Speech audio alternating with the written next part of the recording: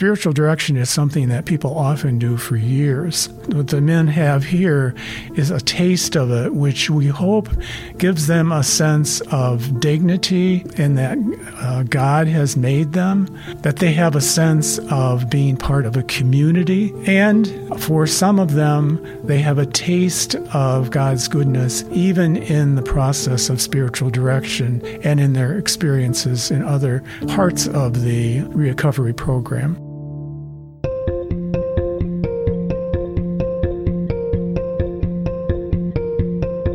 And this is Casting Light, a podcast series sharing stories of recovery and hope. From inside Guiding Light, I'm Phil Tower, and it's an honor and pleasure to be with you on each of these episodes, and we hope you will leave feedback about the podcast wherever you enjoy listening, and most importantly, you'll be compelled to support the programs here at Guiding Light. We bring you all kinds of different stories, including conversations with people who are really a part of the programs here at Guiding Light, some involved in the board, some staff, some of the men who've gone through the Back to Work program and the recovery program.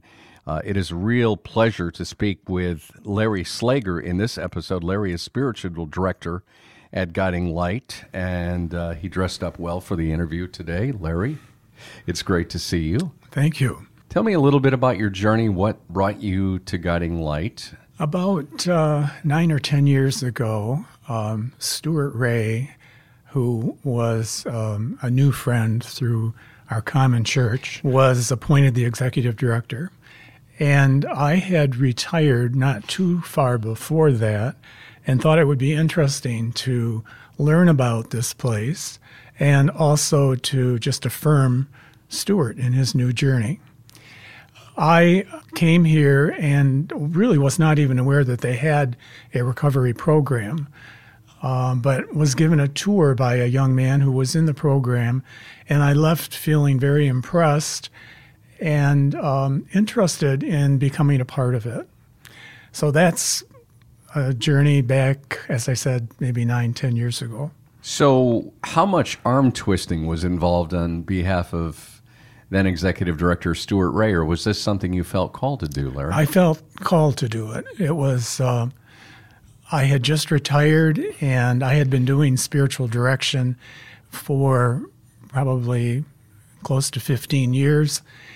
And it was a population I had not worked closely with before, so it was certainly a sense of calling. I think one can picture many things in their mind when they think about the term spiritual director. It sounds a bit overwhelming. It sounds encouraging, yet at the same time it may be misleading to some people. When they hear the term, they don't really know what spiritual direction means. Can we take just a second from Larry Slager's perspective, what you do for men and for people in general as a spiritual director? I think spiritual direction today is, as a title for what we do, is somewhat of a misnomer. In that I think most often people are a bit put back by the idea of it being direction.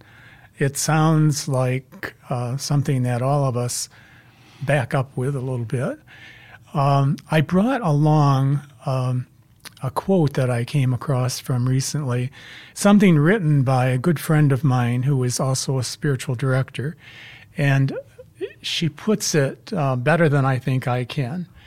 She, in describing her own experience with spiritual direction, she says that her director was a mirror for her, allowing her to see herself through the director's non-judgmental eyes and finding the sparks of light and beauty that were deep inside. She listened me into a place of grace and goodness. And that sentence, listening someone into a place of grace and goodness, is really a beautiful, if succinct, statement of what we are doing with spiritual direction. It is the art of listening carefully for where the individual and their God or their spirit are journeying together and helping them to become more aware of that. So the key word is listening. It is. It's really an art of listening. And through listening, do you find those awkward pauses, those blankets of silence, cause people to feel more comfortable to share with you? Often in spiritual direction, people talk about and share things that they've never shared before. And it's perfectly okay to have some silence. And it's important for me to be comfortable with that so that the person I'm with can also feel comfortable. They may be finding it a challenge to put into words something that's deep within their own soul. And so to be quiet with that and to kind of wonder about it together is very appropriate. It often happens. We're speaking with Larry Slager. We have the honor of speaking with him. He is the spiritual director here at Guiding Light. He's with us on this episode of Casting Light. And Larry, let's take a moment and talk about your role here with men who come in, men who really have hit, to be fair, and as they would share, a low point in their life and really didn't think there was any place else to turn. But there, through the grace of God, literally, is a transformation that happens. And that is such a powerful thing that happens. To be able to hear these stories is wonderful. I want to ask you about your role that you play in this transformation. Well, my role is, first of all, to listen carefully in an unhurried way, and occasionally give some feedback to the person, which often is phrased as a wonder. I'm wondering about what this means, and attempting to provide a space that is comfortable and private, where the person whom we would refer to as a directee feels safe in exploring. And my background prior to and alongside of spiritual direction was that of a clinical social worker. So that part I was somewhat comfortable with and could bring to spiritual direction. The difference is that in therapy, we are attempting to fix something. And with spiritual direction, we are wondering our way into a deeper awareness of who I am in relation to my God. And we may address issues that are painful, but our purpose is really not to fix those as much as to raise the question of where is God as we experience this.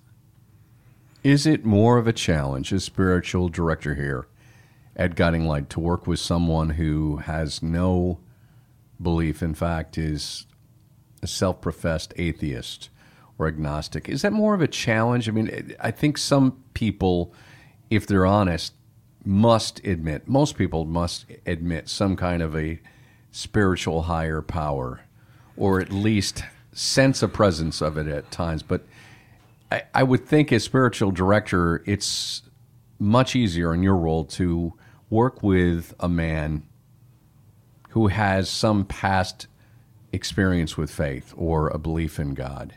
I'm just curious about that. It's difficult to generalize because many people who don't have much religious education or are not attached to a particular tradition can become familiar with the sense of having something within them that is hungry for something more in their life. And typically, when people are they're responding to a trauma or a major crisis in their life, they are more open to plumbing some of those depths. Sometimes people who have a lot of religious education, it can be helpful to them in terms of language that we might use, but it also can be a barrier in that people may have had experiences that are painful and difficult to bring up in terms of their own experience within the church. Say a church that they experienced as very judgmental or exclusive. So they're just, we need to start with wherever the person is. That's a very fair assessment. And I'm just curious, when you sit with these men and offer them spiritual direction, especially the first time, can you walk us through that process a little bit, just what that's like in terms of the questions you ask or just how you build that rapport with those men? I usually gather some information about their psychosocial background. I like to know where the supports are in their life. And most of all, I like to know what their experience has been with religious institutions. So I know whether they are coming with a fear of being judged, for example, or sometimes men are really coming with almost no background at all. So it's important for me to ask some questions, and I orient them to the process of spiritual direction. Mm-hmm. Typically we meet for 50 minutes or an hour, and I tell them, if they're open to that we will always begin with a few moments of quiet, and that although the first session I tend to ask quite a few questions, from then on I'm hoping that I can just welcome them to the meeting and ask them what they would like to pursue today. Yeah. And that can be anything that they would wish to talk about. And it's always framed within the question of, so where is God in this? And how directly we talk, even in the language that we would use, depends on where they're coming from. I had one young man who came the first time. He was very clear that he was not part of a church and had no inclination to be. But he told me a story of his feelings of suicide when an old friend had contacted him. He was in a mission in another city, this young man, and he hadn't talked with this fellow for a long time, but when he told him what he was experiencing, the fellow said, "I know just the place for you to go." And that what happened to be, this man knew about Guiding Light, and the person who was my directee was very willing to do anything at that point. And he told me, I think in our first session, that on the way here, he said to his friend, "How did you think of contacting me just at this time?" And the fellow responded, "George told me." And so we began our journey together. Instead of using religious terms like God or Spirit, we began, when we were talking about something related to that, I would always refer to that as George. I don't think God would mind being called George in whatever way he could connect spiritually. We're speaking with Larry Slager.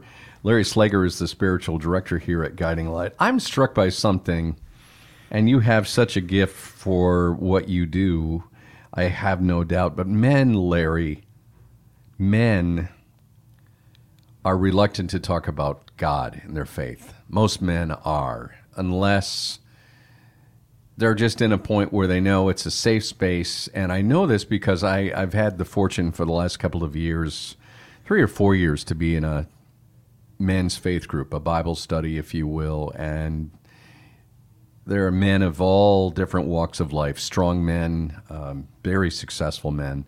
men of wealth, men of all kinds of backgrounds, but they feel very comfortable in this setting to share fears, successes, struggles, confessions. Do you sense that it's easier for some of these men to open up with you and those who are not so comfortable with opening up? I love the story of the guy with the referral and using George as the connectivity for him for the spiritual direction. Is it a sense of yours where you know somebody is having a struggle with speaking about faith? I don't find that to be particularly challenging. But we are not talking about religion, which I think can be divisive. We're talking about our inner self. That's where we begin. What are we feeling? What are we experiencing? What is our deepest longing? And I think that men, once they feel safe in a space, are very able to talk about that.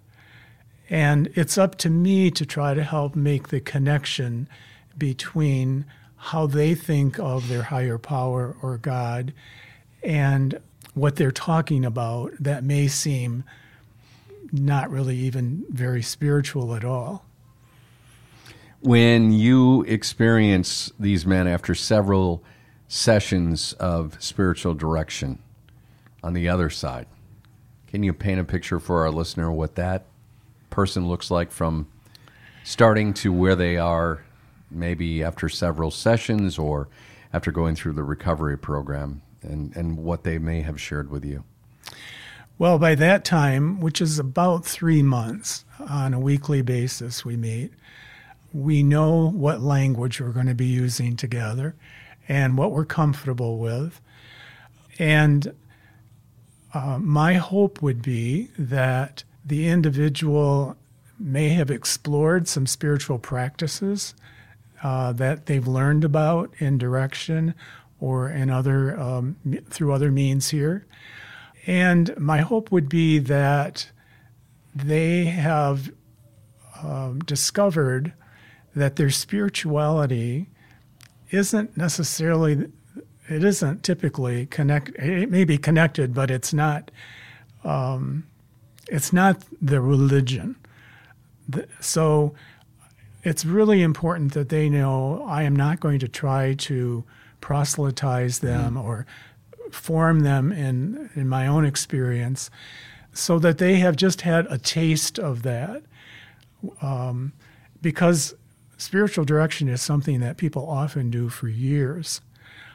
So what the men have here is a taste of it, which we hope gives them a sense of dignity in that God has made them, that they have a sense of being part of a community, and for some of them, they have a taste of God's goodness even in the process of spiritual direction and in their experiences in other parts of the recovery program.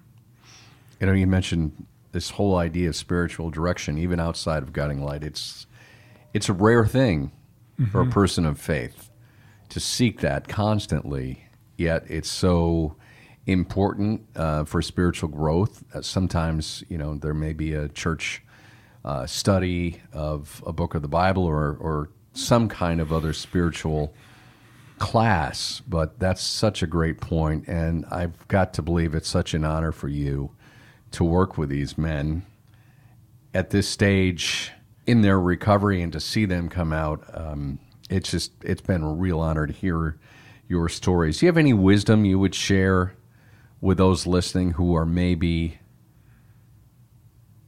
at that point where they feel lost and perhaps know someone, if it's not themselves, who might be sinking spiritually and just in terms of life? Any words of wisdom for them?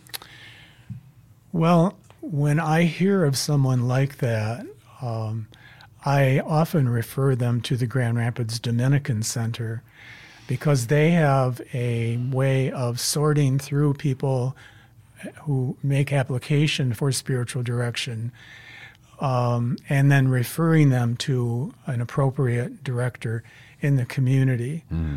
I think that my experience is that most people, whether they're young adults or they're retirees, seek out spiritual direction when they feel some chaos in their lives. That was true for me. I didn't know about spiritual direction until I learned about it from a sister religious who was doing an internship in a program that I managed. So instead of going into therapy at a time when I was having some questions, I went into spiritual direction. And it can be a time of great trauma. It may be a divorce that is being threatened. It's typically something that is unnerving, that makes the old way of living our lives unsatisfactory.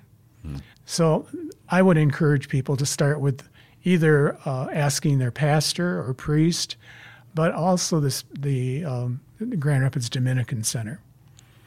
It's very good wisdom and really just an amazing story of what happens here. Just one of the many aspects of transformation and recovery at Guiding Light. Larry Slager, spiritual director with Guiding Light, has been our guest on this episode. Larry, thank you so much. I've really enjoyed this. You're welcome. Larry Slager with us on Casting Light, a podcast series from Guiding Light. I am Phil Tower. I want to remind you, God willing, there will be many more men who come through the doors here at Guiding Light seeking help. And thanks to the compassion of the donors, many of you listening to this podcast, we are able to help those men in recovery. We're able to help them see the light. And we'd ask you to take a moment to learn more about Guiding Light and the recovery program here, or maybe even just make a donation at guidinglightworks.org, guidinglightworks.org. It is worth knowing about these transformational programs that happen here every day at Guiding Light. Again, thank you for listening. Be sure to leave feedback about this podcast episode or any of the previous episodes of Casting Light. For Guiding Light and Casting Light, I'm Phil Tower. Thank you.